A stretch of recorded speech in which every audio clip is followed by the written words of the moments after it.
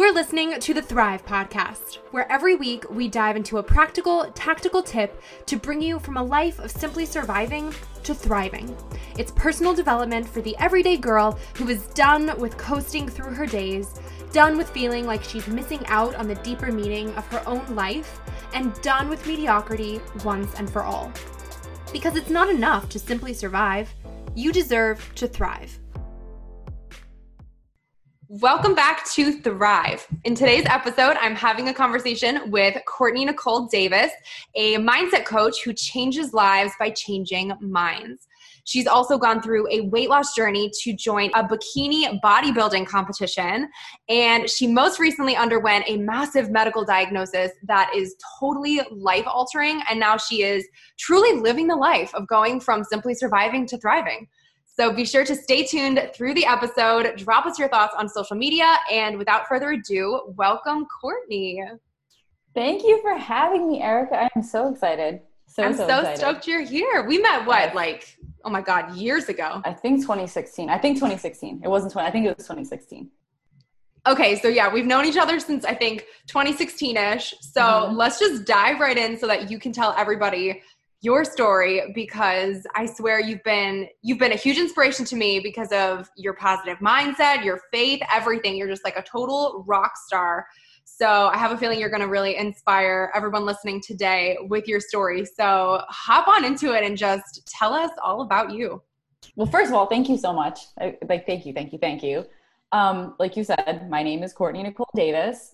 And I will say I am based out of currently New Jersey. I'm from New Jersey, but I did live in Carolina for like 10 years. So I kind of go in between the two. My husband's from Carolina, so we go back and forth. But what I want to start with is, yes, I'm a mindset coach. And the way that I became a mindset coach was going through all the things that I've gone through in my life. It was always the mindset piece that got me through it. And I think that even when I was younger and I was doing things like the affirmations and other things, I didn't realize that it was the mindset portion of it that was like taking me through and getting me there. And when I did the bikini competition, when I got into the bodybuilding stuff, it was the mindset that makes you go back to the gym even when you're tired and you don't want to do it anymore. And you get excited to rip your muscles up again. You just did it yesterday and you're doing it now. So that is what I do. And the reason why I do what I do is because of everything I have overcome, because I know that when you change your mind, you change your life. And now that I've seen it and I've seen other women do it and I've had clients and friends and family do it as well, I know that is the reason why I'm doing what I'm doing. And talk to us a little bit more about that, if you will. Like, what were some of the most pivotal things that you went through that you found yourself going back to different, what would be mindset practices, or maybe you didn't even know it was that at the time? What were these sort of things where you looked back at a certain point as an adult and you were like, wait a minute, this is all thanks to my mind? So the way that a lot of it started was when I was 20 years old. I was in a really abusive relationship. I went from being, went to college, and it wasn't like the freshman 15. It was the freshman or the sophomore, the junior 150 pounds. So when I gained that much weight, nobody recognized me, nobody knew it, but people also didn't know that I was in this abusive relationship. And finally, when I left that relationship and put it out there, I had to look the way that I used to look. I wanted to be back into being like my regular self, and getting into the gym and doing those things. That was all mindset. I started writing down what I wanted to look like. I started writing down how I love my body. I started writing down how I could do anything. And when I first started doing it, it sounded crazy. It sounded like, what is this going to do? It's going to do nothing. But the more that I did it, I just kept doing it. I got promoted at work. And then when I left that job and I went to my new job, they would say to me, why do you have all these things written at your desk? And I used to have my affirmations and my sales goals at my desk, but I would say that it was coming to me. I knew that it was coming. I would have these huge numbers and they'd be like, there's no way you're going to hit that. But I always did. And I would say, no, money comes easily to me always. I know it does. So with that mindset, it got me through anything that I was going through, whether it was the first relationship that was horrible and it made me gain all that weight, but gaining all that weight created my mindset because I had to get through it. And a lot of the times I think people, even with their mindsets, they don't realize that the easiest way to get through something is just by walking through it. Like, you can't go around it. You just have to walk through it. And that is what doing all the mindset work that I've done and learning more about my subconscious mind and the conscious mind and like the things that you can do to add confidence back into your life and understanding the money portion of it. That was a big thing too, because in corporate, I was in sales and I used to think that, you know, once you get to a certain level in sales and you get to a certain income bracket that things are going to go away, right? Because, well, no, I have money now. It fixes everything. But things didn't change. Things were the same way. Didn't matter if I had this huge commission check. When I wasn't taking care of the other stuff, I was still stressing and still worrying and still having all those things going on. So when I did decide to leave corporate, left my big girl job, and I said, I'm going to start a business. I thought I was just going to be a business coach, and that was what I did. But everything with my business coaching, it went back to mindset. And then I realized that people were asking me for mindset because I couldn't help them if their mindset wasn't where it needed to be. It was like, you have to have the prerequisite before you can get to the next level. And I feel that a lot of people believe and think that they can take care of their mindset once they get to that next level. But the same problems that you had at the lower level are just going to be bigger at the higher level.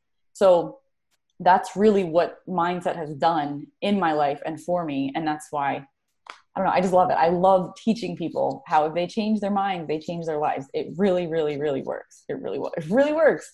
And it's incredible because you truly practice what you preach too. Because I feel like from the moment I met you, you were still preaching the same thing. And you're probably one of the few people I feel like in a certain space online where your messaging has been consistent and regular and unchanged for years. Like I've seen so many people where they wanted to get into coaching or something, and then they started off as one thing, and then the next week they're a totally different kind of coach, or they have a different brand, or they have whatever. And it's like, you have been consistent with your purple hair and all of like even your same taglines. Everything has been the same and been consistent for literally years, which I feel like is such testament to like not only you as a person and as a coach, but also that's what you have to do when you're building a mindset practice, is that like you have to be consistent and keep on going. So I feel like that's awesome. Can you explain to everyone what a mindset coach actually is, like what that entails and how you actually help people in that role? Because I feel like there's probably people that are like, wait, what is that? Is that like a therapist? Is it like, are you just telling me to like look in the mirror and say that I'm beautiful? Like what is that?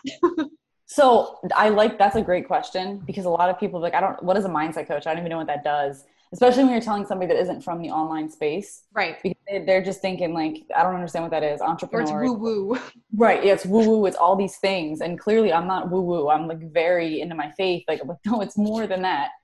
And when people are thinking like, well, how do you even take care of your mind? What does that mean? That's where my tagline came from. Change your mind, change your life. And it's kind of like what you just said about people not being consistent with their messaging, or like they change it up. A lot of the times it's not because they don't want to do what they were doing before. A lot of people will do the things that they feel like they're supposed to do. So even if you're saying like, I used to joke around and be like, I'm never going to be a web designer. I can promise you that technology is not my thing. So if I come out and I'm like, here's Courtney, now she's a web designing coach, that wouldn't happen. Right. Like it had to be what I was doing, what really, really drove me, what really was my purpose. And so when you ask, what does a mindset coach do? A lot of clients that I have, or even people that come into my circle, that they watch my YouTube or they watch my videos or they find something on my Pinterest, it's because they're searching for something and they don't understand why they haven't gotten to that place. And a lot of the times they don't even know what that place looks like. They don't even know where they're headed. They know that they want to be different from where they're at right now. But if you ask somebody, well, what do you do? What do you want to do? They normally can't say what that is. So what I do is I teach women and men, but I teach mostly women, how you can, one, choose yourself, and how focusing on your mind, like changing your language and the way that you process stuff and the way that you actually tell yourself that you're awesome or look at yourself in a positive light. Because what I found is a lot of people don't know how to do that. They only know how to critique where they're falling short, but they don't know how to say, instead of me starting with the 10 things I need to work on today to make myself better, what if you started with the 10 things that are awesome about you today? And what if you started with the 10 things that are going to be great when you accomplish them today? Instead of being like, well, yesterday I didn't do XYZ. today, ABC isn't going to get done because I didn't do XYZ yesterday. And then you're already in like this negative space. Mm-hmm. So I show my clients, this is how you change your mind. You take care of it first. You don't put it off until later, and focus on what are the blocks that are holding you back in your business. And I think one of the things that we see is a lot of people think everybody has the same blocks, and that's not the case. Everybody doesn't have the same blocks. Everybody doesn't have the same issues around their mindset. And also everybody doesn't have their mindset where they need to have it, and they don't realize it until really they blow up. Like let's say your business blows up, and then it's like, oh, well, maybe I should have done this before, but now I don't know what to do. So I'll just wait till I get to it. Like I said, the next level, the next level, the next level. And then they're kind of like, okay, now what do I do? So that's where I teach my clients, no, we're going to change your life by changing your mind. And it's really simple. It's really easy. You mentioned blocks, and that makes me think too. I heard it said before, like new levels, new devils. It's like literally you keep going up, you're still going to be attacked by new things or have new challenges you face all the time, no matter who you are and no matter what level you're at in life. You literally can't escape it. What is, for everyone listening, a block? Because that was something that blew my mind when I first learned about that concept. And then what do you think, if there is one thing, I'm really curious, what would be like one of the top mindset blocks that you see? Maybe more women than not have something, even though everyone has different blocks, obviously. Is there anything that you do see as being kind of like a consistent one across all women or most women or entrepreneurs or whatever? I think so. A block is something that is stopping you from getting to your next level. And I can explain that better when I say what you said, what is the number one thing? I'm going to give two, because I feel like people are on two different sides. They're either this or they're that. Then there's other blocks too. But the most common that I've seen, even from just being in a mastermind or being the mindset coach for a group program or my own clients, a lot of women, and I say women because I haven't seen this as much with men, because men aren't really scared to get on video, or they just won't do it. They're either scared or they won't do it. But women feel that the people that are watching them, the things that they're saying, like they can't do it. They can't ask for the amount of money they want, and they don't know why. They can't understand why. And when I say, well, did you tell them what the price was? Well, no. Well, did you have that call? Did you tell them like what the package was going to be? Well, we didn't get there yet. Or when they put out an offer, the reason why they're stopping from putting out an offer is because they're afraid to talk about the price. And even with sales clients, like when it's their money mindset around their sales, they're so afraid to even ask for the price because it makes you vulnerable. And maybe I should say that being vulnerable is the biggest mindset block, but being comfortable with being vulnerable, then you kind of break through that. Because once you're okay with being vulnerable, if somebody doesn't want to pay my price for my coaching, or they don't want to pay my price for my Mind Maker program, or they don't want to pay me, I'm not going to tell them you should pay me, because I don't want any client or customer or patron that is going to feel like it needs to be justified. Why did I pay this? It wasn't worth it. It wasn't these things, because that shows me that the money mindset already isn't where it needs to be. So if you don't feel that, if you don't think that that's a good thing, I don't want you to feel like I'm asking for too much, because what I supply is the solution and the transformation. I personally can't make up somebody's mind. I can change somebody's mind by making them change their own mind and making them choose themselves. But I can't change their mind. I can't change anybody. You can't change anybody's mind. Like even when you try to change your daughter's mind, right? Like you can try all you want, but if a toddler is stuck on something, even if a 25-year-old is stuck on something, they're not going to get over that. They have to change their own mind. The same with the weight loss journey. Like you can give somebody a diet, you can give somebody a workout program, you can give them what they should be eating, you can give them all those things. But until they change their mind that they don't want to live the way they were living, okay, I changed my mind this morning, I'm going to do this. That's them changing their minds. But really, the being vulnerable piece is probably the biggest block, because people are scared. And when you ask them, well, what are you scared of? I don't know. They don't know. And then they'll say that their friend or their sister or somebody is going to judge them, or they think this. And I'll say, well, did they actually say that? And a lot of the times nobody's ever said anything to them. It's just that they are already thinking that because their subconscious mind has told them for so long that's what's going to happen. I think definitely being vulnerable and being comfortable with being vulnerable, you're no longer afraid to ask for money. You're no longer afraid to ask for sales, and you're no longer upset when someone says they can't do it, or they're not going to do it, or they never intended to do it. You're just like, okay, next. Like, it's not that big of a deal because you're confident about yourself and you know in your mind, I'm good. I'm not freaking out about anything. Do you think on the flip side too, people self-sabotage and end up creating accidental blocks where you're pushing really hard? Because I've experienced that myself, oh my God, for years, where like you have ambitious goals and you're going, and then you're like, wait, why am I stuck at a certain level? I heard someone, maybe it was you, who the heck knows, talk about it before like that, where you literally you self-sabotage and accidentally have a block there that you put there for some reason and in your subconscious mind, and don't even necessarily realize what's going on. But tell us about that too, because I think I just nerd out over that. I think it's so cool. I might have said that because I read I'm looking at my bookshelf. So The Big Leap. I don't know if you've ever read The Big Leap. Haven't read it, but I think I've heard of it. Okay. It's really good. It's really, really good. But The Big Leap, he talks about different things that are blocked. He doesn't call them subconscious blocks, but that's what they are. They're subconscious blocks, but they're things that you could have gone through before in your life.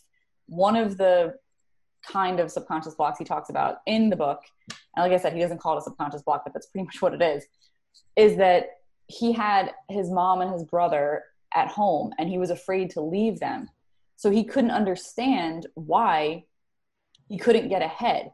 But really, it was his language. It was the things that he was too afraid to do. It was the things that he was actually afraid that he would be more successful than his brother. And he felt like because it had always been him and his mom, I don't deserve that. I can't do that. I can't leave them behind. And a lot of people don't want to leave people behind. And so they don't help themselves to get higher from where they're at. Because they're like, if I leave you behind, I'm being selfish. If I don't get you to the level that I am at, we can't do this together. Or when you're subconsciously blocking yourself, you might just get into a random fight and not even know why you got into this huge fight with your spouse or huge fight with one of your friends, or this thing just blows up. And it's like, well, are you burnt out? Are you actually telling yourself that it's going to be okay? Did you change your language around this? You're subconsciously stopping yourself before you even get started. So when you learn that like your subconscious mind controls 85 to 90%, depending on the study or the book or the person you're talking to, at least 80% of everything that you're doing, the conscious decisions are only when you're awake and you're actually thinking about it. But subconsciously, your subconscious mind is always working behind the scenes. It's always telling you when you're going to think about, well, do I want this dress or that dress? And then, well, I don't really, in your mind, you're not saying it out loud, but in your mind, you're like, well, I don't need that dress because when I was younger, I had a dress like that and it was blue and I looked fat in it. So I know that I look fat in blue dresses. So I'm not going to get this blue dress. I'm giving an example. I don't wear a blue dress. I'm just saying. I'm going to feel like I don't ever wear blue dresses. And when someone says to her, why don't you wear blue dresses? Oh, because I look fat in blue dresses. That could be something that happened when she was like 6 years old in first grade, that she was called fat and she couldn't get over it. And then now she doesn't wear blue dresses and she never wore a blue dress again. But why are you not wearing blue dresses? And then once you go down the rabbit hole and realize that was something that happened when you were younger, and that's the reason why you don't want, using the dress just makes it simple to understand. Something could have happened when you were in your career, in your job, or in an old relationship, and you never got over that. You never actually dealt with it. So when you get into a new one, or when you get into a new car, when you get into a new friendship, you're going to hold those same beliefs that you had from the past in your subconscious mind and think it's going to be the same way. And then you subconsciously stop yourself. You like trip yourself up. And then you're like, how did I get back here? But that's how you got back there. That's why with mindset work, when you say subconscious, that's why it's such a big part, is learning how to train your subconscious mind. And when I say that, there are people or programs, or I used to say it, reprogram your mind. And I watched a TEDx talk, and the speaker was talking about how you don't need to reprogram your mind. That's the wrong thing to say, because most people never program their minds. So reprogramming it is the wrong vocabulary to use when you're telling somebody you need to reprogram your mind, because most people just don't have their minds programmed. They just have like, it's like having a computer that never had any software installed. It's still in there, like you have the software, but you never actually installed it to run on the actual desktop, right? Didn't mean you never had it, but until you program it, it's not going to work the right way because it hadn't been tested out, it hadn't been any of those things. So once you actually program your mind, the same blocks that you had before, they don't seem to be blocks anymore. You don't even think about them. You're just like, oh, no, that's crazy. Or like when I'll have clients, they'll come back and say, you know what, I realized some random thing will come out from like when they were in college or when their child was first born. That's only from doing the mindset work though. It's not like it just, they woke up and were like, I know why I feel this way about my husband. And that's not from that. It's from doing the subconscious work to retrain yourself. Why do you think you're not beautiful? Why do you think you're not beautiful? You ask somebody. Because I'm not, but why do you think that? And actually digging in and making someone tell you why they think that. Most people don't even know why they think that. And when you can actually uncover why you think it, you can deal with why you think it. And you might even look at yourself and be like, wow, that was crazy that I thought that for so long. And once you break the block, boom, then you're good. Well, and it's hard. And I feel like that's why a lot of people shy away from it, because it's oftentimes a painful process, because it's, you feel like you're opening yourself up to your deep, dark past. It feels like Inception, like you're literally going into your subconscious, but it's so true. Like I did that myself.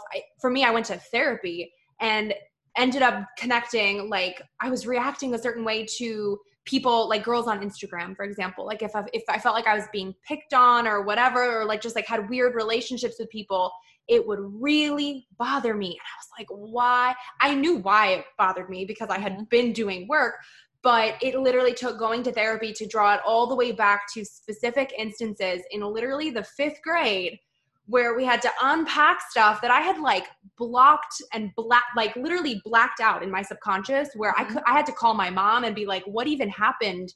Because I had stored it so deep down, ended up literally being diagnosed with PTSD from some stuff. And it literally took that type of extensive process to be like, wait, I'm reacting a certain way as an adult because of something that happened like so long ago, because it's just, it's become so ingrained in how you think and you internalize it as to how you are. And that's just not, half the time it's not real.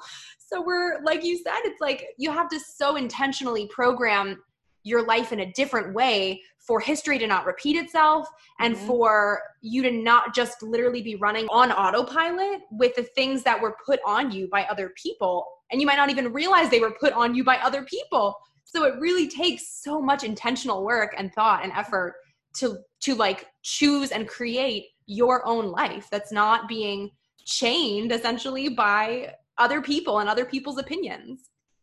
Yeah. Well, when you say that, and I'm going to be totally honest, I uncovered my own subconscious block when I just said, if Courtney ever came out like a website designer, you know that that's not my messaging. You know I can't do that. However, that subconscious block around like websites, now it's like joking and laughy and like it's fine. When I first started my business in 2015, I had someone that was helping me and I had done my own website. Now, I was brand new to everything and I'm not the tech person, but it still looked pretty. But a lot of the links were broken and it didn't work. I had been in business for like 2 months. And this was a friend, and people can't see on the podcast, but I'm like friend, I'm doing the air quotes, a friend. And she told me, you can't do websites. This looks awful. No one's going to buy from you doing this. You really need to get a designer. Just so happens that she was a designer. I didn't end up using her. But since that had happened, everything with my stuff, I sold everything without a website. I had a website, and then when the website expired, I didn't use the website anymore. Everything I used social media. But I was able to do what people said you couldn't do. They said you couldn't sell on social media without a website. You couldn't do stuff without Facebook ads. You couldn't do any of those things. But the reason why I never did any of those things is because in my mind, I thought I can't do technology. I can't do websites. I don't know how to do any of those things. So I'm not even going to touch it. And to look back and actually realize it was a subconscious block, I had to work through it. The way that I worked through it was I rebuilt a website and I did it all myself, and I did what somebody said I couldn't. And once I did it, I was like, oh, there was no reason why I couldn't have done it. I was just too scared to get started because I was telling myself, you can't do that. You can't do that. Why would you waste your time? So I was running myself around like in a circle because I just kept doing all of this work, staying busy, creating content, but I didn't have anywhere to put it anymore. And it was like I was getting burnt out because only using social media will get you burnt out, because then you're just seeing this stuff all the time. And I can't have a website because I can't do that. So that was a subconscious block that I broke through. It's doing all the mindset work, but if I didn't do mindset work, I probably wouldn't even have known it was a subconscious block. Yeah. And when people are like, when are you going to finish your website? I'm like, it's almost done. I would never finish it because I always thought that it had to be more perfect, and it wasn't this way. And I would change the font again, and I would resize this, and I would resize that. Do I think that anybody buys anything from me because they look at my website and think that it's awesome? No, not at all. And when I looked back at that, it was like, if I made all this from not having a website, imagine when I do have a website. It's kind of like just having an accessory, like I'm having something that kind of makes it better. But subconscious blocks are real. They really, really, really do happen. Absolutely. If someone wants to check themselves almost and check their mindset right now and maybe try to start discerning whether or not they do have blocks, is there a way for people to even do that? You know, like if someone's sitting there and they're like, okay, I can't afford therapy. I don't even know if I need a coach, but I just kind of want to see where I'm at personally. What should people do? I think the one thing, I've done this with challenges, I've done this with my programs, I've done this with clients, and it sounds so easy, but it's so difficult for people to do. And then that kind of makes them realize, wow, I didn't realize I couldn't say all these things about myself. I'll say, write down 100 things that are awesome and amazing about you. That's it. Just write down 100 things. And the first thing will be like, 100? 100? Yeah, write down 100 things, 100 different things. And I'll explain it like, I'm awesome because my hair is purple. I'm awesome because my hazel eyes look more brown or look more green. I'm awesome because I use the word fantabulous and people know that. It's simple things. Like, you don't have to start with, I'm awesome because I graduated from the University of South Carolina. It doesn't have to be that detailed. But for so many people, writing 100 things that are awesome about them is a challenge. It's something that they can't even imagine doing. And then let's say you get up to 50, or you get most of the time they'll get up to 30, 35, 40. That next 60 are so difficult to get to. But by doing that exercise, what are you awesome at? If you are thinking you're not awesome at all of these things in your business, why are you not awesome at them? Why can't you write them down? Because if you look at what your business model is and all the things you're telling your clients or your video viewers or your podcast listeners, all these things that you do, but you can't actually write it down pen to paper to see yourself write it, then you can figure out, this is where I might be lacking. Because there's a reason why, the same way that I could not make a website and I would never finish it, it's the same reason why somebody can't write down these awesome things about themselves, because they don't truly believe that that is awesome. So that's where I start. I think that is the easiest way for me. And I know other coaches do different things, but for me, that's what I do. So then if someone does all of that, they look at that and they're like, oh shoot, I only have 30 things. Then what? What's next? So if they only have 30 things, what are the other 70 that you would want to have? So like once they get to 40, once they get to 50, and they've only gotten to that number and they still need 50 more, what are the things that you would want to say about yourself? Or what are the things that you would love to say? Like, for instance, I look so great in these, I'm awesome because my leggings that I buy, I look great in them. Why couldn't you write that down? You want to look great in these leggings. You already own the leggings. And this is just making it simple. You already own the leggings. Why can't you write that down? And that's why I said pen to paper, because we type all day long. Like, I could have been typing, we were talking before we even started doing the podcast, and you were typing and talking to me at the same time, but you weren't realizing, you weren't digesting what you were typing. When you write it down pen to paper, does it scare you to write down your money goal? Does it scare you to write down, I am so awesome because I can bring in 6 figures in a year? Are you scared to write that down? If you're scared to write it down, that's probably where you have a block. So get as many as you can done, and then write down the things that you want to say about yourself. If you want to say that about yourself, why can't you say them yet? That'll make you dig deep to figure like, well, why can't I say that about me? I don't understand why. Well, there your subconscious blocks go. And getting to one subconscious block normally leads to another one and leads to another one, because then you get more comfortable because you're being vulnerable and you say, okay, that's what it was. That's why I was stopping myself. And what I've also found from clients is once they break that block, they feel crazy for thinking it. And I'm like, but see, it was just a subconscious block. That's all it was. It's not true. You told yourself it was, and it wasn't. So yeah, once they get those 50, then take the other 50. What do you want to see, how do you want to see yourself, and why don't you see yourself like that already? That's awesome. So do you do this in like a morning routine for your, like, I'm so curious if you have a morning routine and what you do in yours. Cause I've shared mine before on the blog and podcast and wherever. And I'm just, you always hear like, I don't know if it's what percentage of how many millionaires or all sorts of successful people all have morning routines. So what is yours? Okay. So first I get up early, and I say early? I say early, like I am up at like 3:45. I'm ready to 3:45. Whoa.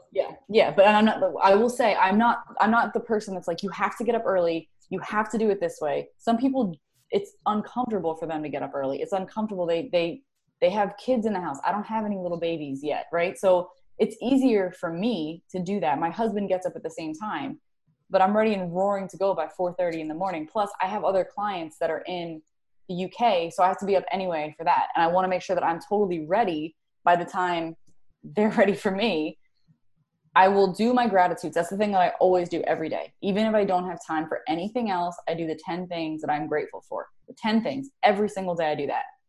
I will read something, like some portion of a book that I am working on, but I'll do it for 20 minutes.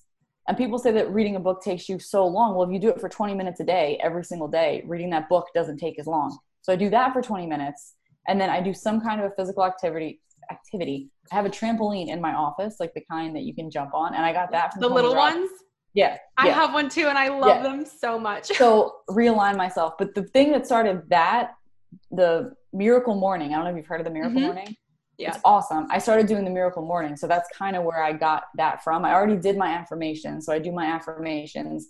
And then I also will make sure to go back the same things that I did in the morning. At nighttime, I'll go back and review, like if I really felt like that the whole day, just to remind myself what it was. Oh, and I write down my wins. Like, these are my wins. These are my wins at night. These are my wins for the day. Because I want to go back and remember all the things that were awesome. Even if it's just like me manifesting a parking spot at the front of the store, I write that down and be like, okay, I manifested this, I manifested this, I manifested that. And that's when my mom will be like, you're crazy. And I'm like, nope, I can manifest anything. And then when we go and do stuff and I'm like, look what I manifested today, because I write down my wins. Because it's really easy to write down all your losses. It's really easy to write down all the bad things that happened yesterday, especially it's 2020. You could find bad things are so easy to find. Negative news is like, it's everywhere. But actually pulling out the good news and pulling out the things that are wins for you and pulling out the things that you never thought you could do and now you've achieved them. Even if it's, I lost 2 pounds. That's a win, right? So have a win.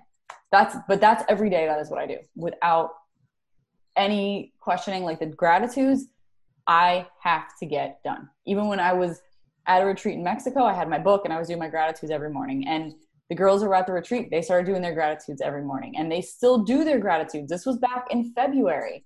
And the girls were like, listen, once we started doing that, I do my gratitudes every single day. Cause like it gave them a different vibe. It gave them a different feeling. And to wake up and be grateful is a whole lot more fun than to wake up and be miserable, because it's easy for people to get into your brain and tell you in your mind, you're supposed to be miserable. Everybody else is miserable right now. So why are you different?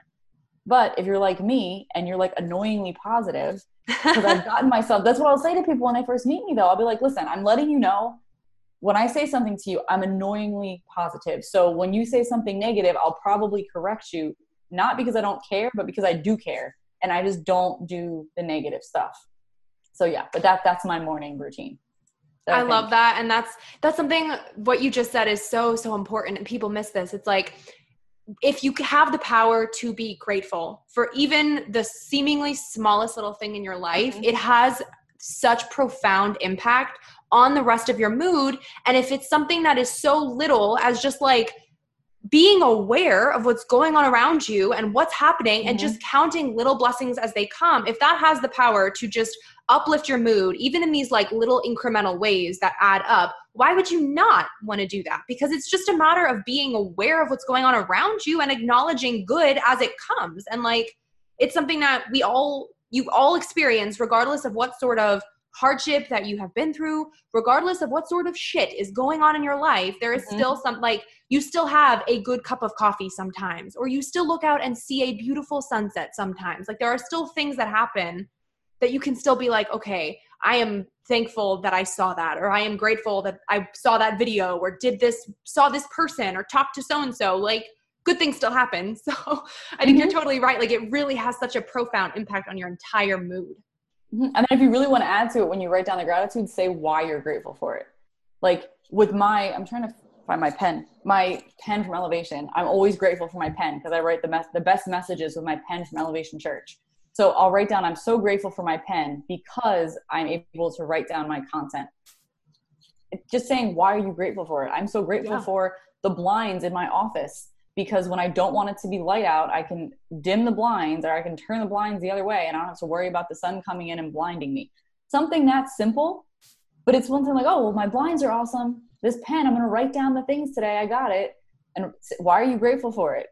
Because it's not just saying like, I am so thankful for the sun. Well, why are you thankful for the sun? Because it gives me vitamin D, because then the flowers grow, because I can think of like 6 things to be grateful for the sun for. So write down those 6 things. But really it changes everything when you do it in the morning and just like being grateful. And then when you catch that gratitude bug and you see people around you that aren't grateful, you realize it. And it changes you in the sense that you don't want to hurt them and say like, you're so ungrateful, but you want to be able to show them, but no, you actually can be grateful. Like, it's going to be okay. It really is. Like, and when you start doing that too, and they look at somebody else that they've never heard say that, you change other people's minds. So no, it's so true. You mentioned something before I want to have you explain because some people might have heard it and been like, wait, what's that? Manifesting. So tell us what that is. And I'm also really curious what your answer to this would be because you're also a woman of faith. And that's something I feel like I've seen people that get kind of like, around something like manifesting because it feels very woo-woo or they don't know what it is and how that can be remedied with trusting God and having full faith in God as being the way maker and what is the balance there between you making something happen or you trusting God to make something happen? Okay, so manifesting is like, I'm so glad you asked about God because I have so many good answers for that question. And I've been asked that so many times. And manifesting is when something comes to be or when something happens. And I was going to look up the definition, but it says like apparent through the appearance of symbol or symptoms. Like it's apparent that it's happening and you're bringing it onto yourself or it's becoming something. Like when you manifest a job, like, well, they were able to manifest the results. People use that language, they manifest it. So when you're asking about the faith part, I had people asking me like, well, you claim to be this Christian, you claim to be, you're really strong in your faith, but how can you do that? And then you talk about manifestation. So what did Courtney do? Courtney went and I looked up all the times in the Bible where God used the word manifest in the Bible. And it's in the Bible a lot, to the point where I even sent pictures and videos to other girls that have been in other programs and been like, look, it's okay to use the word manifest. It's okay for me to say I'm manifesting something because I'm putting it out there into the atmosphere and saying like, okay, God, do what you want. I'll be able to make it happen. And it doesn't mean it's a lot of times I think that people believe that manifesting is only money and you can manifest so much more than money. And in a little bit, I'll tell you in a second what I've manifested some things that have nothing to do with money and making things happen that it's like, wow, I was able to do this, and this, and I had nothing to do with it. No, I manifested it. I believed it would happen and it did happen. And the other thing about manifesting is I don't give it a deadline. I'm not like, well, I wanted this thing and it didn't happen yet. The same car that I'm driving right now, I couldn't get 6 years ago because I didn't have enough credit. I was super young. I didn't have any of those things, or 7 years ago now. So when my other car got totaled, we ended up getting the same car that I wanted originally. And the car was less, it was newer, it was a better model. Like I went from not a Tahoe, but to a Denali. And it was like, well, how did you get that? Well, I manifested it. That's what happened. I didn't say when I was writing down, this is the car that I wanted. And then when I didn't get it, oh, see, I knew that wasn't going to happen. No, I didn't know that wasn't going to happen. I know it is going to happen. I just don't know when it's going to happen, but it'll happen eventually because I'm going to manifest it. And when I manifested it, I might have had to total the other car and go through that situation. However, when people would ask like, oh, but you're so lucky, you have a Denali and you have this and you have that. And I'm like, okay, first of all, you have to know what somebody went through to get to where they're at. And even take the fact that we were in a bad car accident to get this new car.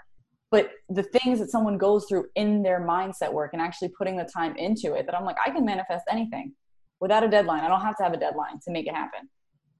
How do you know then if something is God's will or not? Or does that come into your practice at all when you're going to manifest something? Because like, I mean, I've heard this all the time where someone wants something so badly and God just says no for some reason. And maybe you find out later why that was or what was coming instead. But then how does that, if at all, come into the process of manifesting if we're trying so hard because we think something is what we want?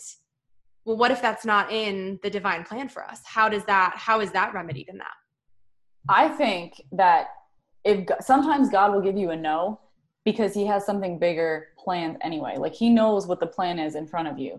So going back to my car, when I couldn't get that white Denali or white Tahoe, I'm sorry, when I couldn't get the white Tahoe that I wanted 7 years ago, I was so mad. I was so upset. I couldn't understand. Like I knew it was going to happen. And this is when I was in corporate and I was writing down all the things. I knew it was going to happen. Well, no, I didn't manifest my white Tahoe. It didn't happen. Okay. So now I look like, see, she says that you can manifest anything. Well, I didn't manifest it. Then when the accident happened, it just happened that car was at another lot. It was a trade-in. It was all these things. I would have never been able to find it. It wasn't a Tahoe. No, it was a Denali model of a Suburban. So not only did I get what I had originally asked for, but it was bigger, better, upgraded, all these things, and cost me less. But the way I looked at it was like, okay, see, I was patient and I wasn't worried about it. But if God says no, then I say okay, because it's his will over mine. And everything that I've been through in my life, that is something that I've learned too. As bad as you might want something, it's a lot of the times when you don't get it, it's because there's something else that it was already planned underneath that. You had to realize that that's what was coming. So I think for me, when it comes to faith, at least, I say that God already has the plan. And if it takes him more time, I'm on his time, not mine. His word, not mine. So that's how I look at it when something doesn't happen. But like the deadline part, I think for a lot of people, they feel like it has to happen by this. I had a client once that told me, Courtney, I wrote down all these affirmations. And she was a Christian. I wrote down all these things. I donated my money. I did my tithes. I did this. I did that. And nothing happened. So what do I do? Because God didn't come through for me. And I was just like, whoa, whoa, whoa, whoa, whoa, whoa, whoa. God is always there for you. But you have to say, when you say, God, use me, you can't say use me, but I'm going to tell you exactly how I want to be used. You can't do that. You have to be like, okay, and ready to be like, I'm telling you right now, if you say use me, God, you have to be okay with however he's going to use you. If you put that out there, because he already knew you were going to say it before you said it. So if somebody doesn't believe in manifesting because they think that it's against God or like it didn't happen before when they tried to manifest something, like, well, time isn't over yet. There's an Elevation song that says, if I'm not dead, God's not done. And that's what I was listening to yesterday. If I'm not dead, God's not done. So you can manifest something whenever. You could manifest something way later on, or perhaps your child gets it or your child receives something and you're like, wow. So actually I had a craving to manifest this thing, but it wasn't so I would manifest it. It's so that my son saw it and was like, you know what, that's what I want. And they manifest it later. So that's what I think about it when it comes to faith and when it comes to like God saying like, nope, he's not going to show up and show out. He just doesn't show up.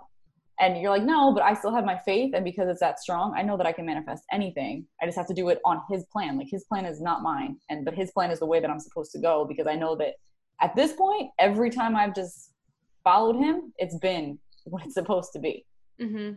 It always makes me think too of David and Goliath in the Bible, because it's like, David showed up and God did not zap Goliath down with a lightning bolt from heaven. He was like, right. Oh, no. Like David still had to pick up the stones and throw them himself. So you can have all the faith in the world, but like there's never going to be a time in your life where you just get to sit back comfy on your favorite chair and have God shoot things down from heaven for you where they just magically appear. It's like you got to do the work. Yes. So can you tell what is like a process for manifesting? Because I feel like people might be hearing this thinking that like you're sitting there just meditating, being like, bring me the Denali. So what does that actually look like for people who have no clue what the heck that even means? What the manifesting part is? So, yeah. And I will also say this. I will say what it's not first. Let me start off with what it's not, because that a lot of people, they'll just stop even listening, or they'll be like, I don't manifest. I don't listen to any of that stuff. This is what manifestation is not. Manifestation is not, there's no action. You're just putting the thoughts out there into the universe or to God or whoever it is that you're putting out there. Like, this is what I want. It's not a genie. You can't just have, like, these things aren't just going to poof appear, but you take no action. And that's where I've seen, I don't want to say a lot, I've seen a number of coaches or even speakers that talk about how you can just put it out into the atmosphere. What do you want? Well, yes, you do have to put it out into the atmosphere, and I'll go over the process that I use. However, you have to consistently go about the practice and put the action into place. And that's why I said the thing about the pen to paper, because a lot of people won't even, like, I don't have to write. No, you do. Like, that's exactly how I talk to my clients. You do. Where's your pen? Where's your paper? Send me a picture. I don't need to see what your journal says, but send me the picture. Send me the video of you flipping through the pages and me seeing that you have written it down, pen to paper. So the process for me, because I use visualization, which is the way that you see something, the way that it feels, the way that it smells, the way that it sounds, getting your mind to the point where you're like, all right, I already know this is going to happen because I can smell the fresh leather in that Denali. I know that new car smell, what it smells like. I hear the doors unlocking. And then what did it feel like when I got the Denali? And this is the visualization manifesting part. Not when I actually finally had the car, but leading up to that, I knew how it was going to feel. I knew what it was going to sound like. So in my mind, I was already like, I know how this is going to be. It has to happen, because I told myself the visualization and I wrote it down, and I just knew it. So that's why when it happened, was I happy? Yeah. Was I excited? Of course. Was I surprised? No. I was like, of course this would happen, God. Of course I would find this car. Of course. Because I already knew eventually it would happen. So when you start your manifesting journey, and it's so funny you asked me this, I just did a call with somebody last week, because she was a Christian, and she was saying this stuff like, well, what do I write down? Do I say, God, dear God, I want this, I want that? I'm like, God knows you're talking to him. Like, just write it in your journal. You don't have to, God isn't going to say, well, you didn't specify that you wanted it from me, and he's going to think it's coming from somebody else. If you're deep in your word and you're deep in your faith, or even if you're new and you're just building your faith, even if you're not a Christian, and that's, you can be whatever religious background you want to be. You can have no religious background, but putting it down there and accepting this is what you are calling into existence. This is what you're saying you see is possible. It's kind of like the same as somebody telling you, you can't do that. And you're like, yes, I can. I can tell you why I can do this. And it's like a little kid. I can do this because I have 5 different reasons why. Boom, boom, boom, boom, boom. Once you wrote down how it was going to feel, what it was going to sound like, what it was going to smell like, what the reaction was going to be around you. And that's when it becomes not surprising. And it becomes easier because you're like, well, I already know what's going to happen because I have visualized it. I have seen it happen. Now, what would happen if I didn't get that Denali and something else happened and I got, like, I don't know, I don't want a Porsche, but like instead of the Denali, it was a Porsche. That's a totally different, you go from Denali to Porsche, like it was even bigger and better. You know what I mean? So I'm not going to give myself shortcomings because of that. Or if I said, okay, what I'm manifesting this year is I'm going to manifest $100,000. Do you think when somebody manifests $100,000 in a year, they say, okay, I'm done. See you next year. I'll set my goal. But then once you make 100,000 and you get to 150, you still manifested 150,000. You did the actions and you believed that it was going to happen. And it wasn't surprising because you knew how it was going to feel. You knew what it was going to sound like. You knew what it was going to be like when you told people about this awesome news. So that's what I use when it comes to manifesting, writing it down and doing my visualizations. And a lot of the things I do too, like I use in my Mind Maker program, which is a whole other program within itself. There's like different detailed things to do depending on your subconscious blocks, depending on what it is that you're lacking, and depending on how comfortable you are with believing in manifesting. Because that's the other thing. You have to believe in it. You have to know that it's safe to do that. And that's why I say it's not always about money. Like manifesting a parking spot, you manifested that. Or when I went to Target with my mom yesterday in Harrisburg, we got 2 cushions for something. And I was like, let me scan it and see it. And then it was another coupon for $4 off. We went up to the register and it was actually $17 off. So I'm like, see, you manifested the cushions for the porch because you said you wanted them. Not only did you manifest 1, you manifested 2, and you only paid for half of 1 because it was that much reduced. I'm like, see, you manifested that. You didn't manifest the money in your pocket, but you manifested it monetarily. It didn't cost you as much for that. So even manifesting like that is a thing. Oh my gosh, it's so detailed. I feel like it's a whole other world that people have no idea about. It's like crazy hearing you explain all of it like that. And I guess now that I'm like so many years into doing this and it's like a thing, and my husband will be like, now he's finally at the point where he's like, okay, I got it. Like, guess what I manifested today? When you get to that to be like your language and that to be your conversation and that to be what it is that's like driving you, like you're no longer, you let go of the fear. You let go of all of those things because I know it's going to work itself out. I'm not giving it a deadline, but I can manifest anything. And correct me if I'm wrong, but I feel like a way of simplifying it is it's like having the belief and confidence that it will happen, having the faith in God and trust to have the help along the way in that sense. But it's almost like setting your mind on something so that you can work backwards and take action accordingly to get you there. So it's almost like creating that map. It's so that it's not just, yeah, I'm just going to, like you said earlier, it's not like you're just waving a wand of being like, ta-da, look what I just made happen out of thin air. It's more just like you're setting your sight on something, but then that is impacting all of the decisions that you make on any given basis. So it feels like it's just happening, but it's really not. It's because you're changing the entire way that you think and act and live to align yourself to get on the road to get to that specific finish line. So that's why it's like, it's no surprise because if you're doing the work, you were working towards it all this time. So, right. And when you're doing the work, like the other back end with the mindset work, that's why it comes in because, okay, you never did any mindset work. You've never done anything else. You're just focused on the manifesting. Okay. So now you manifest that $1 million that you wanted. You manifest the lottery. What do you think is going to be different other than the fact that you have more money in the bank? You're still going to have the same fears. You're going to have all those things that are the same.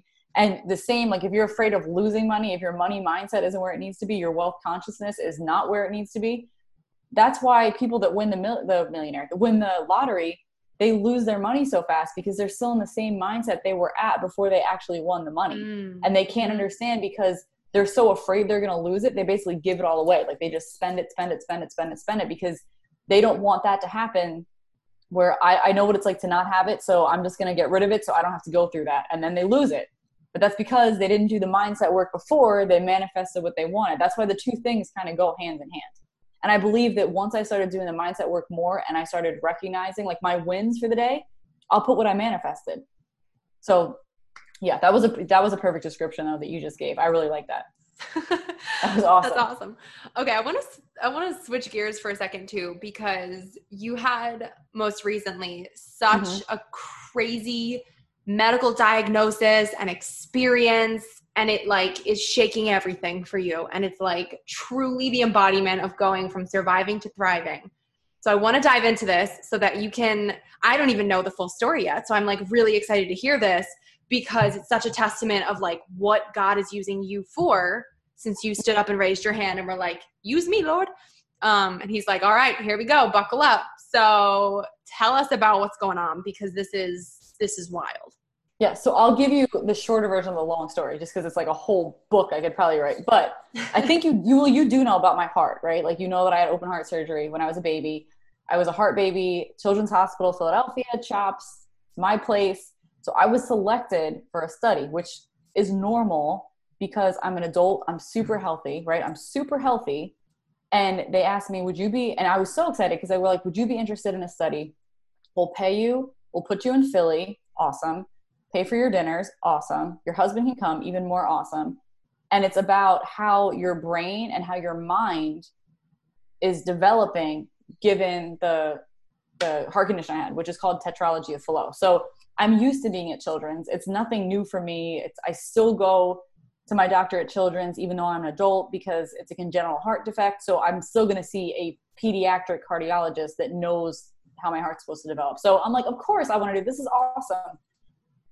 I go, and the last part of this thing I got to take, they asked me questions about like my mindset, and I was like, this is great. The last thing was the MRI, because they want to see like how my brain was developing.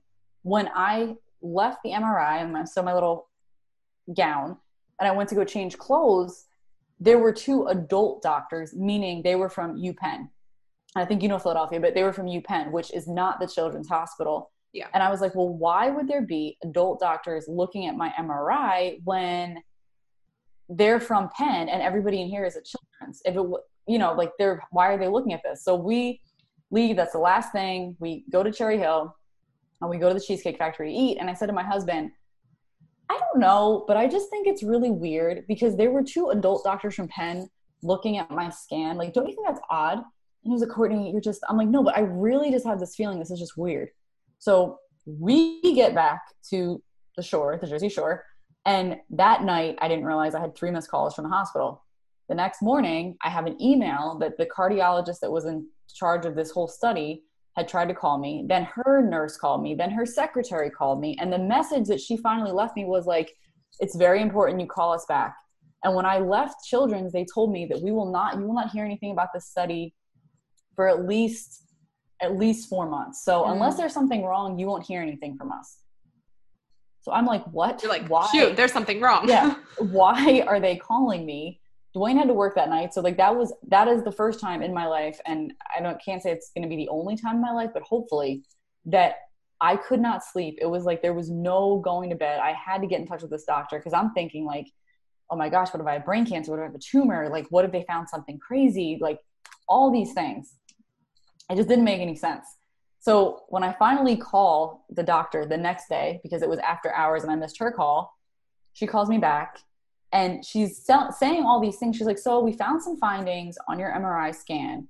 And because she's a cardiologist, she's saying all these things. She's like, so we want you to see a neurologist. And she gives me these names to recommend, but all the names she's recommending, because I'm doing 2 things at once. Of course, I'm like searching on my computer as I'm on the phone with her. And all these doctors were coming back. And I was like, okay, can I just ask you this? Because I know you can't tell me, you keep saying you're a cardiologist. And she was so nice. I was like, but the doctors you are sending me, they're all MS specialists. Does it look like I have MS in that scan? And she said, you have symptoms and signs from your brain scan that you could possibly have MS. So I was like, okay, which was, for me, it was like, whew, okay, like I know it's not cancer and I know it's this, but now this is a whole new journey. And when you're saying a thing about use me, that was the last line of every time when we talked about my mindset practice, it would always be, because that's the other thing I do in my mindset practice. I do go into the word and I do my praise and worship also. But my prayer always ends with use me. And I had it written down so many times. So now I was like, okay, God, I guess this is okay. Now we're here. You're going to use me. This is crazy because I thought I was being used with my heart and everybody knew that. But this doesn't make any sense because I don't seem like I have MS. Like my mom is thinking, he's like, there's no way, that's not possible. End up that I have to change all of my insurance. I have to wait until January. Then COVID happens. I had gotten my appointment. It was supposed to be March 24th. Well, everything was shut down. He was like, listen, can we do a telemedicine appointment? I was like, okay. But I only had the one MRI. I was like, all right. So I tell him my whole story and he was like, okay. Like, I think for my doctor now, he just thinks I'm awesome because I'm like one of those movie patients that it's like, you know, you hear about on like a commercial or something, like she had no symptoms. They had no idea. And then she went in for something totally different and they find this out. But except they find something out about me, but I'm like the complete opposite of what they're saying about me. So he talks to me on the phone. He was like, listen, I know COVID's going up. I was the only appointment that my neurologist took in person. He's like, I have to see you in person. So I have to go there. There's nobody else in the office. It's so awkward and it's scary because when COVID first started, we're all wearing masks. Dwayne couldn't come in. And I'm like, can you please come in? I think I'm going to be diagnosed with MS. I'm crying. And they're like, no, he can't. He has to sit in the car. Ends up going through all this stuff. He says, okay, well, yes, your scan is abnormal, but I'm just going to give you a few tests. A few tests is like maybe 1 or 2 or 3. 3 is a few, right? No, it was 17 blood tests.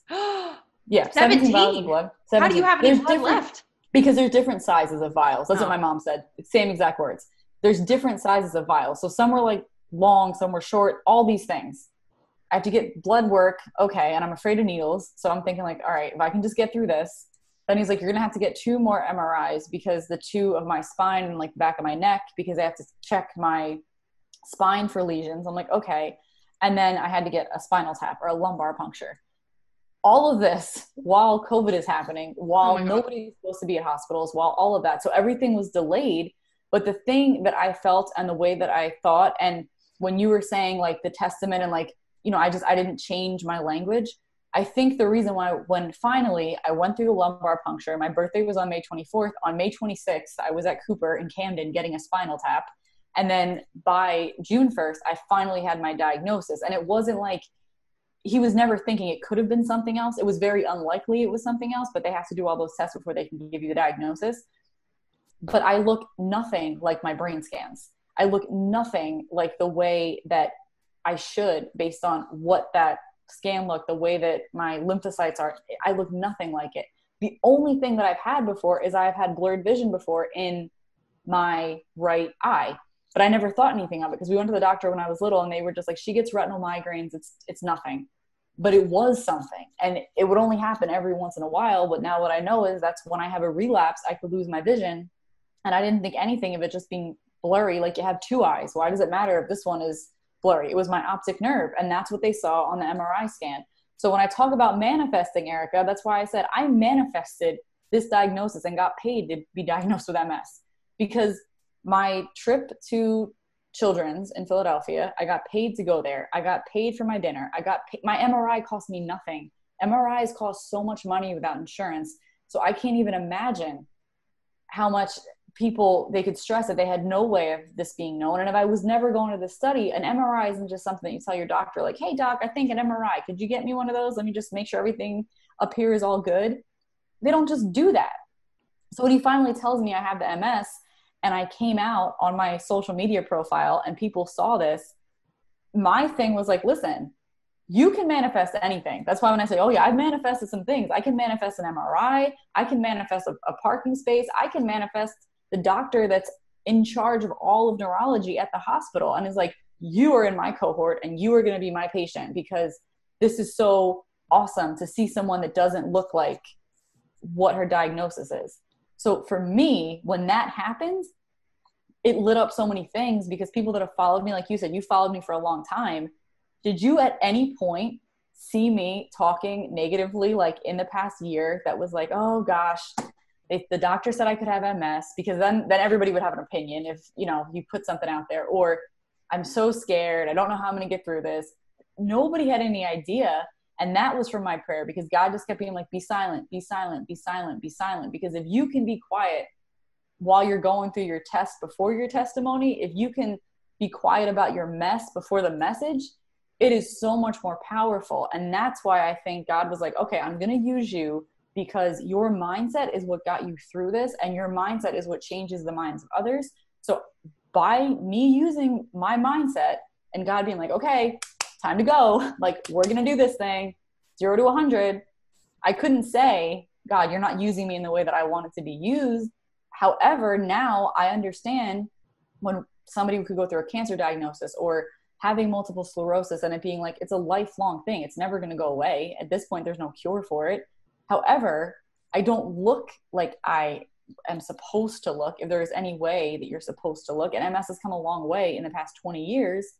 However, that's what I manifested with that. So yeah, that's how I'm thriving because I've changed it to like, yes, normally before, all of my mindset clients, even in my program, most of them were entrepreneurs. I can't say all of them, but most of them were. However, now it's opened up a door where I can talk to somebody about mindset. And even if they don't have a business, if it's somebody with MS, if it's somebody with a child with a disorder, if it's somebody that just isn't going through a good mental space, to actually show them what their mindset can do. Because if you look at me and I say, oh yeah, I have MS, somebody's like, well, no, you don't. That's the worst thing to say to someone too, which I learned. You don't even look like you have that. And it's like, well, what do you think that things look like? Like if I were to say I had cancer, you wouldn't say, well, you don't even look like you have cancer. You wouldn't say that. But when people already have an opinion in their mind of what something is going to look like, the same as when something is going to go bad or it's going to be horrible. It's very difficult to switch somebody's mindset to be like, it's not going to be difficult. It's not going to be hard. It's going to be easy. If they've already told themselves in their mind, that's what it's going to be. So when I'm like, look, I'm back, it's Courtney. And a year ago in July, almost a year ago, this happened. You never heard about it because I was waiting until I knew what the next step was. So God could use me with my message to show others that just by changing your mind, you change your whole life. So yes, that is how I'm thriving now. It's so wild. So can you tell everyone too, when you say the doctors were surprised because you didn't look like what Mm-hmm. they were expecting, give listeners who cannot see you right now kind of like what you actually are versus what they might have been expecting, to kind of really illustrate here how different those two pictures might be. So for one, there's more than one kind of MS. So there's 4 different kinds. The one that I had my MS cookbook in here. The kind that I have is called relapse remitting multiple sclerosis. So that means you have a relapse and then it doesn't go away, but when the relapse is gone, you don't have the symptoms in the same form. It could last 30 days. It could last 3 weeks. It could last, for me, like when I lost the vision in my eye and I wasn't realizing it, that was from April until October. I lost the vision in my right eye. But other than that, I had no weakness. I didn't have any muscle weakness. I work out every day. Like I take care of my health. I take care of all those things. So when people with multiple sclerosis, patients, they begin to lose strength, they test you for all those things. My strength had increased since the first time he had seen me. So it was like, well, your strength isn't weakening. And the picture that is painted of MS, because a lot of the MS people that they've seen before were from back like in 1995, before there was as many drugs on the market or as many treatment options on the market or as many specialists that looked at MS as like, okay, this is a lifelong thing. It's not a death sentence. It's not any of those things. But the way that I'm quote unquote supposed to look, being that I had that many lesions on my brain, is that I should be weak. I should be slurring my words. I should be not being able to relapse and recover that fast. But the portion of like when it comes to taking care of my health, when they gave me the booklet of things that you need to change, it was like exercise regularly, do that. Do this with your diet. I already do that. Meditate, do that. Think about yoga, do that. Be able to have an idea. It was like how to create an affirmation. And I was like, you're like, girl, I get paid to create affirmations for other people. Yeah. So the only thing that I didn't do, Erica, was I didn't eat dark chocolate. It was suggested because dark chocolate has a lot of antioxidants in it. Oh, bless. That was it. That was the only thing. I already started taking the vitamin D. I had looked that stuff up. I take all my vitamins. So I do believe that because I was already taking care of my health, that is a very big factor in the fact that I look the way that I look and I don't look like I'm weak and I don't, quote unquote, like you said, what does it look like to have MS? Well, I'm not in a wheelchair. I'm not progressively getting worse. And that's like secondary progressive MS is a whole lot different than having relapse remitting MS. So that's the other thing, knowing what it's going to look like when you go back to mindset, when you already have a view of how something is going to look. I truly believe that you're telling your mind what you want to see happen. Because if you all day are like, I was just diagnosed with this, and I'm not going to lie and say that I was just like, oh, this is no big deal. No, when it was first that she said I could have MS, my mind and my tears and me crying, just being like, God, why would this happen? Like, this cannot happen. It can't be the mind. Everybody knows me from my mind. So how is the strongest part of Courtney, the thing that is not the way that it's supposed to be? There's no way this is a mistake, God. Like this is not right. There's no way. But then the more that I learned about the disease, I'm like, okay, well, it's putting that out there. It's having the mindset and doing those things to not be disabled, to not do those things. Does this mean that I would never be disabled? No. Does this mean that I'm going to be over it tomorrow? No. It doesn't mean any of those things. But the fact that I don't look the way that my scan looks and I don't have half of or any of the other symptoms at this point, haven't taken any medication, that's why it looks different. Because the other patients that would go to the multiple sclerosis appointments in the center, some of them were already in wheelchairs, because the second time that I went, there were still people there in the newer office. And I'm like, okay, they're probably thinking like, what is this girl doing here? And I'm just like popping in with my purple hair and my tank top on because it's 90 degrees and I look all like fit. So what is she doing here? And so that's what I mean when I say I don't look as the way that I'm supposed to. if Right. that's even the right term to use. So what's next for you? So what is next? So when I did this, I was already in the process, and you might have heard of my Mind Maker program, because that's kind of like my baby. That's like my Probably. flagship I've seen program. you post it on Facebook probably. I always talk about Mind Maker. I was in the midst of running a live Mind Maker program when COVID happened. I had already started it. We went through the program. We did a live session. However, since my diagnosis, since me being public with it, since all the things happening, since all of the things around the world happening currently, I've had more people reach out to me and say, are you going to be doing any kind of Mind Maker program anytime soon? So what's next for me now is I'm going to be doing like a Mind Maker mini is what I'm going to call it, because Mind Maker itself is like 28 days. At this point, I don't want anybody to have to take 28 days. I'm going to start it with them slow and short, because if they can do the short version, they can definitely do the long version.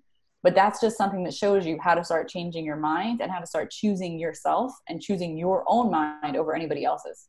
And then the other thing that's next for me is I'm opening up to more than just business clients, like more than just entrepreneurs, because for a long time, it was the entrepreneur mindset that I understood. But now I understand how you could be struggling with your mindset after a diagnosis or after something horrible happens, and choosing to say, this isn't horrible. This is just the journey that I was given. It's kind of like being given directions and saying like, okay, go to the right or go to the left. So that's what I'm doing currently. I am creating my mini Mind Maker program. The next live version of Mind Maker comes out in September. But right now I feel that there's a need for it. There's a calling for it. And that's what I'm doing right now. Perfect. So that's more than enough time for anybody listening to get in contact and join the program. Awesome. So I want to wrap things up because we've been chatting. Oh, what a good, nice, long conversation. I know. I want to ask you something that I asked all guests on the Thrive podcast. And that is, what does thrive mean to you? And how do you strive to thrive in your own everyday life? To me, first of all, let me just say, I love the name Thrive. I think that it's awesome. There's a lot of different Thrive things that I've seen just with the word, not like that you took Thrive, but you know what I'm saying. But to me, Thrive means that you are like going above and beyond, like almost like a rocket taking off. Once it takes off, like it might be really scary when it takes off, right? Because you're in a rocket ship. Like until you break the atmosphere, you're going to be scared. But once you're there, like you're thriving, you're being able to accomplish what your whole mission was the entire time. It's like mission achieved. Like you're getting there and you're growing and glowing and you're happy. And it isn't something where you even have the time for the stress, because you've learned that you don't need to stress over something because you're thriving. Like you're glowing and growing. That's how I think of it. Glowing and growing. I love it. And how do you strive to thrive in your life? I strive to thrive by always being a better version of myself today than I was yesterday. And that's always the mission. Not striving to be a better version of myself on Sunday, or not trying to be a better version of myself 3 months from now than yesterday. Just a better version than I was yesterday. And that could be maybe I was thinking something, I didn't write it down, or me putting more time into my mindset, because that's all that does. The more hours you put into your mindset, you're just allowing yourself to grow and glow and do all of the things I just said. So that is what thriving is to me. That's how I'm thriving, or how I implement it into my life. That's awesome. So where can people find you online? Okay. So my website is CourtneyDavisCoaching.com. I have my Facebook page, which is Courtney Davis. And there's a few Courtney Davis, but you can find me. I'm sure that you'll put my title in there. But also on Instagram, my tag is That Mind Maker. That's my username on Instagram. So you can find me on Instagram.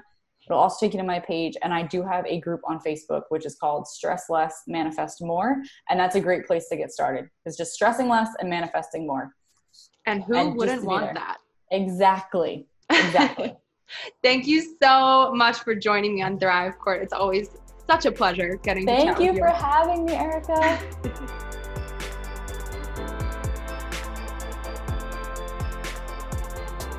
Wait, before you go, if you like what you just listened to, drop us 5 stars on iTunes. Make sure you're subscribed to never miss an episode of Thrive. And if you're on Instagram, snap a screenshot and share to your story with what episode you're tuning into, and tag me at Erica Lagenza with what part resonated with you the most. That way I can see what's helping you and your friends can pick up a helpful tidbit too. Thanks for tuning in. It's your time to thrive.